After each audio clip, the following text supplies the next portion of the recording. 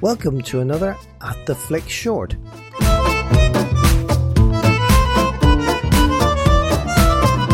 Our regular At the Flicks feature, What Else Have We Been Watching, has become a surprise hit with our listeners.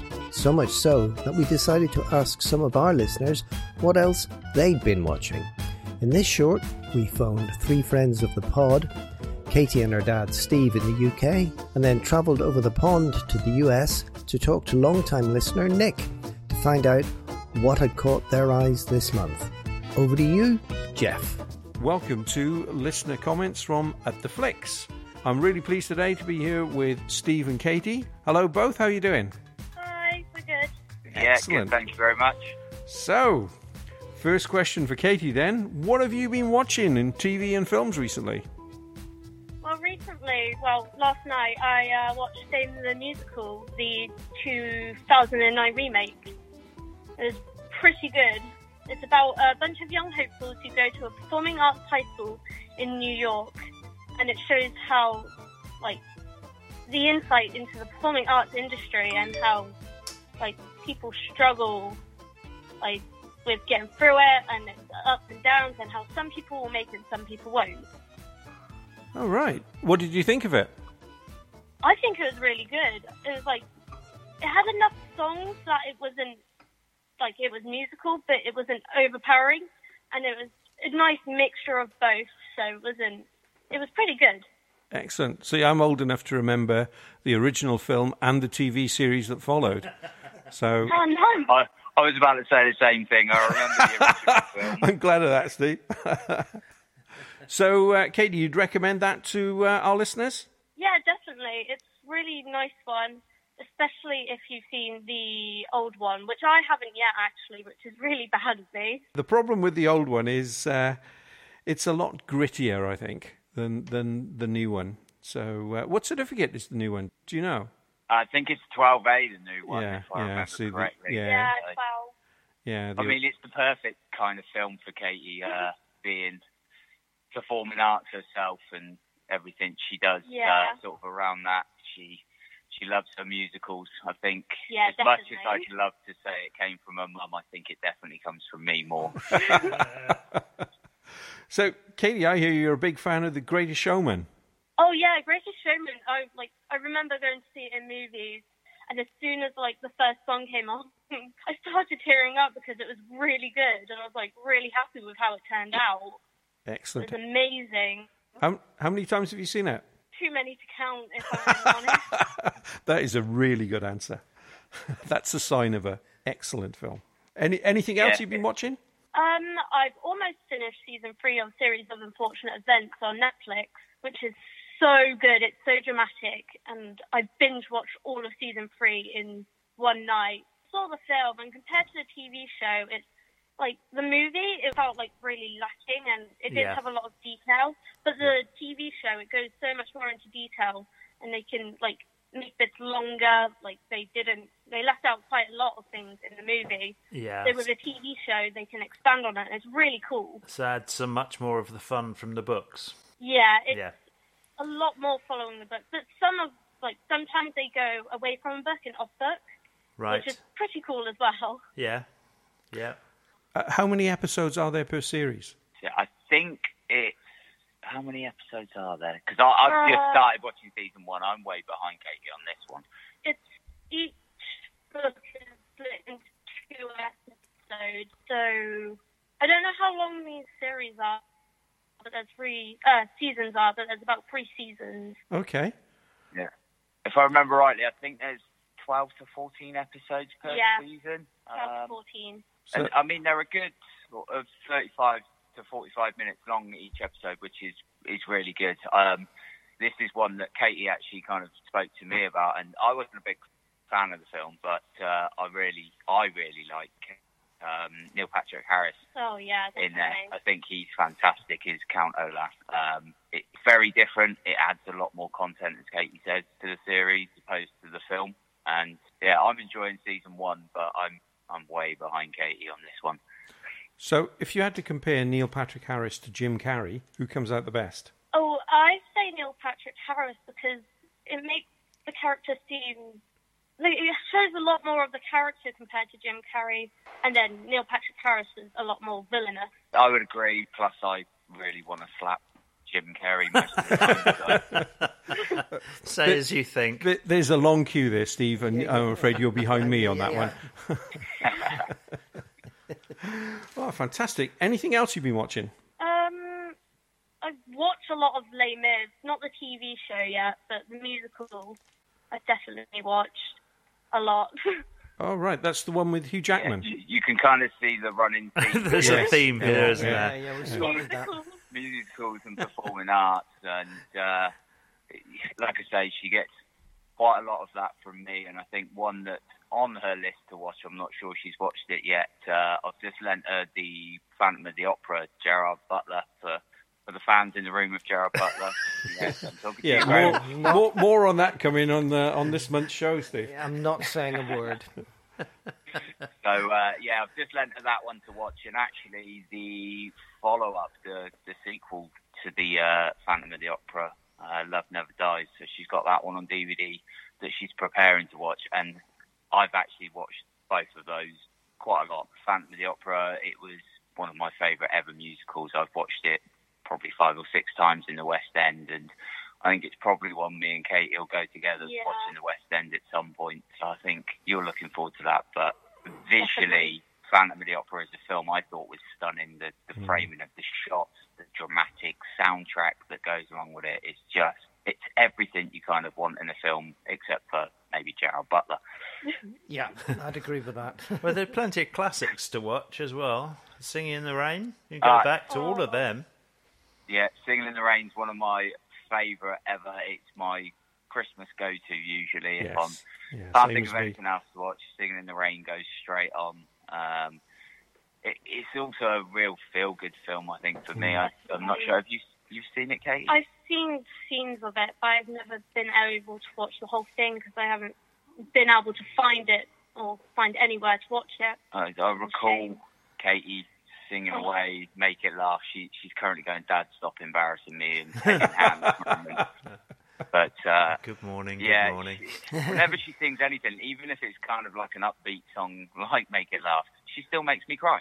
So for good reasons. My daughter makes me cry for completely different reasons. I hope she's not listening to this.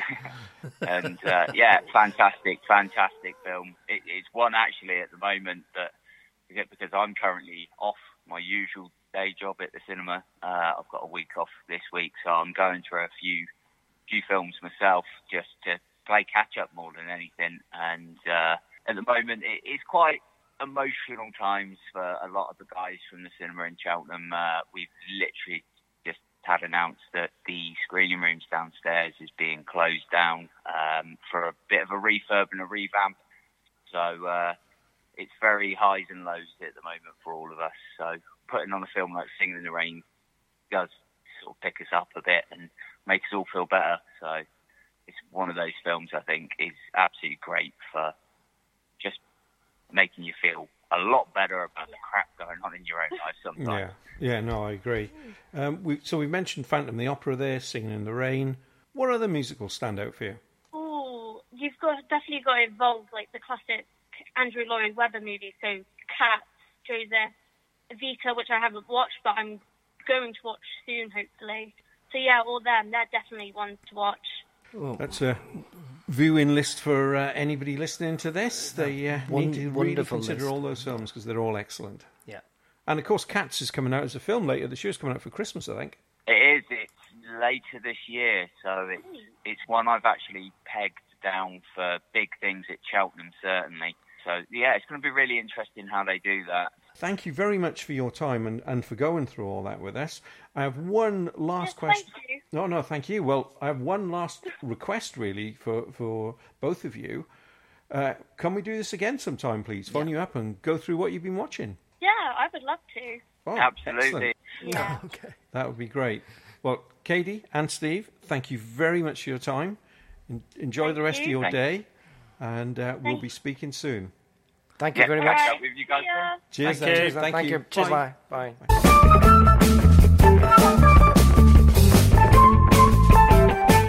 Next up in our What Else Have Our Listeners Been Watching? We're traveling across the Atlantic to the United States for our next listener. Nick is joining us from Augusta, Georgia, in the deep south of the United States. Hi, Nick. How's it going? Excellent. Great to be on the podcast, Graham. So, Nick, I know you're not originally from Georgia. Can you give our listeners a little background? Where's your hometown? Well, it's usually a big question because I was in the Navy, but I originally grew up in Flint, Michigan. Moved from there to Florida with my parents, and then moved from there to the Navy at large. And I am now here for government work. Right. So what have you been watching over the festive period? I watched 2 movies very recently. Bird Box on Netflix, the absolute phenom of a marketing campaign, and Replicas with Keanu Reeves and Thomas Middleditch. Oh, never mind. I hear that's not very good. I don't think it's come out in the UK yet, so you weren't impressed? Not at all. I think the peak of Replicas is at the beginning where you see a trailer for Alita Battle Angel, and then it sharply pitches downward after that. Oh boy, that bad, eh? Okay, so give me an idea. What's the setup for Replicas? Well, Replicas has the premise of a man who is played by Keanu Reeves, and he's a biomedical engineer / scientist of sorts who is trying to map human consciousness into basically some sort of computer file which can then be uploaded into robots. He's failing, and his career and the careers of everybody in the area, they're all hinging on his success, which is not going well. And then there's a freak accident which kills his family, and he decides he wants to bring them into the system by cloning them. A suspension of disbelief is really difficult in this movie since everybody in the movie is such a terrible problem solver. Okay. Well, why? I mean, don't they want to be clones? What's the matter? He's going to... They're dead. They had no choice. Emotion is also in short supply in this movie because this man has his entire family lost in front of him in a car accident. And literally the first thought in his mind is, I can make something out of this. Oh, gee. Okay. Yeah, that's a bit cold. It's horribly cold. Keanu Reeves met his match with this film because it's a film that he couldn't carry on his own. He was easily the best actor in the movie, which is a shame. Thomas Middleditch, every time you see him, you expect some sort of comic relief. He even comes in at perfect points where you could get comic relief. They just never wrote him any. It's disappointing every time, which is a shame because he is a naturally very funny actor. Yeah. And the villain... There's a villain? There is. It needlessly puts a villain into this movie because the entire premise of, I guess man versus nature, which they could have easily gone with, turns into this one-man-led corporation trying to take his clone family, which are the property of the company. Right. Needless. Absolutely needless because you already have so many stressors on the main character. So this is not a patch on John Wick then? Goodness, no. Oh, no. It's hard to tell that John Wick is even on screen. Keanu tries to kind of wrangle this emotion down. There could be so much. His entire family is dead in front of him, and now he's in secret trying to clone them in his basement. And then he's also faced with this impossible choice because one of the problems presented is that these clones are made in these big cloning pods, which is just a vat of liquid, and they only have 3 that they can use. So he has to choose one of his children, which not to clone, and then go into the memory files of everybody and erase her from their memories. No. And what did this poor child do to become the unfortunate one who gets kicked out of the family? I mean, I'm glad you asked. He drew names out of a bowl. Oh yeah, like any father would do. Oh, that's terrible. It is so uncomfortable because there's this whole scene where he tries to force his friend to pick a name out of the bowl, and his friend finally, after bending to his every whim for this entire cloning process, says, no, this part's on you. They're your family. You have to do it. And then awkwardly walks away like only Thomas Middleditch could. Then he draws the name and sits crying at his table for like a 2-minute long scene, holding the piece of paper with his youngest daughter's name on it. And then goes She's out of it. Right, okay. Yeah, he has no problem deleting her memory out of everybody's head, so he dusts off pretty quickly. He's a resilient guy. One shining silver lining in the movie is that there is a robot in the movie, and it does get a consciousness put into it, and it looks like it's fully animated. There's no actual robot. It's an animated robot, and it looks like it was animated using a PlayStation 2. Oh, geez. I couldn't stop laughing. I swear I was holding my face. Anytime that robot was on the screen, it killed me. I don't think we'll be watching that one then when it gets to the UK. All right, what about Bird Box? Now, you didn't drive blindfold or anything stupid, did you, after seeing this movie? No, I didn't complete any Bird Box challenges. I have those every morning when I try and get to the light switch beyond the dogs in my bedroom. Okay. But this, obviously, one of the most hyped movies towards the end of 2018. Nobody would stop talking about it. It had the big social media presence. Netflix is brilliant at that. They can hype up literally anything. I like to describe Bird Box as if the movie The Happening had a better director and a better premise. Oh, wow. Okay. Because it has a similar problem where people suddenly just want to start killing themselves. The explanation from The Happening was, we don't have an explanation, figure it out. And then towards the end, you figure out it's a very stupid explanation because M. Night Shyamalan had to twist something. For this one, it's explained right up front. Actually, in the very beginning of the movie, it's playing on TVs, and it has the classic horror movie, there's something happening on the news, but we're not paying attention issue. Sandra Bullock, the lead, she shows a lot of range by being particularly subdued in this movie. Any show of emotion that you get from her, even sadness, it's like coming up for air because she keeps everything very compartmentalized. That could be just a character trait that she's trying to put out there, and she is a good actress, so I wouldn't put it past her. But the character itself, you think, man, could you lighten up? Right, I haven't seen this yet. It's on my Netflix list, but I'm actually watching Titans at the minute on Netflix, and after that I've got to watch The Sex Education, which stars Gillian Anderson from The X-Files, and we interviewed the guy who's the location manager for this particular Netflix show, so I want to watch that next, and then I'm going to go and watch Bird Box. But I've got so much my to-watch list on Netflix, it's out of control. Yeah, Netflix waits for no man. Sex Education we've just started it, but it's quite good. It's very well written. So, sorry, back to Bird Box. Right, of course. Brilliant cast. Sandra Bullock, obviously, in the lead, does a great job. John Malkovich supporting it.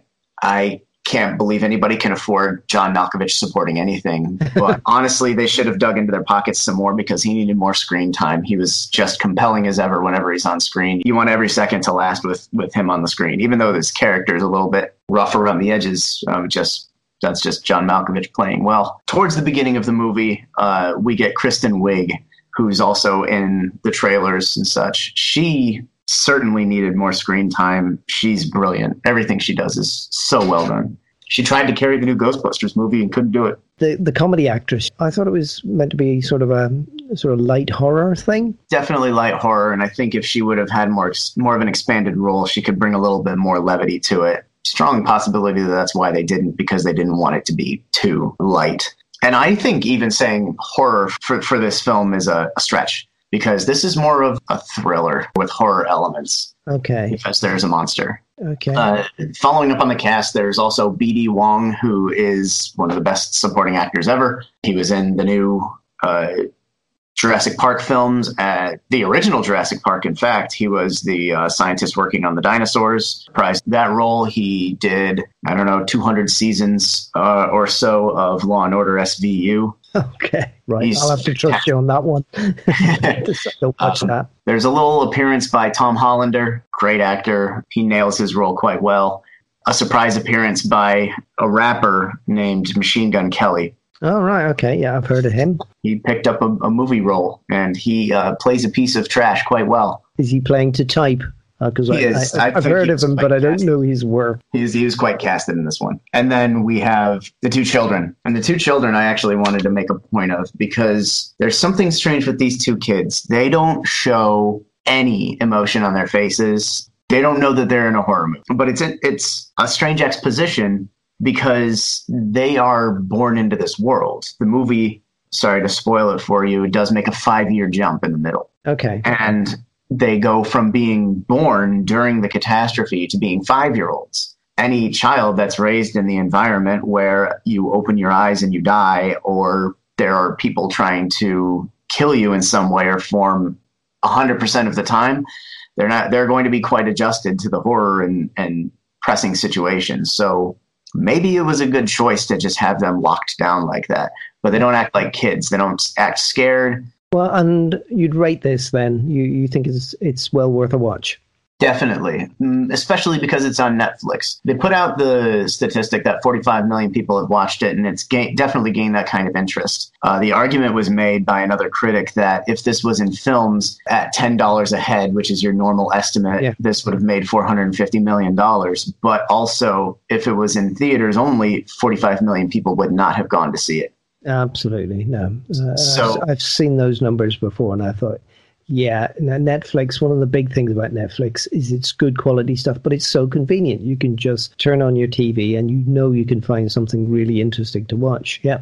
Exactly. You can't beat the accessibility. And since it is so accessible, anybody who wants any sort of light horror / psychological thriller or that type of thing, you would enjoy this. Well, that was brilliant. Thank you very much, Nick, for joining our podcast. And we look forward to hearing from you again. And have a great day, because I know you're 5 hours behind me there in Georgia. So I can say this. It's evening for me, but it's just the afternoon for you. So thank you very much. Thank you again for having me on. I really appreciate it.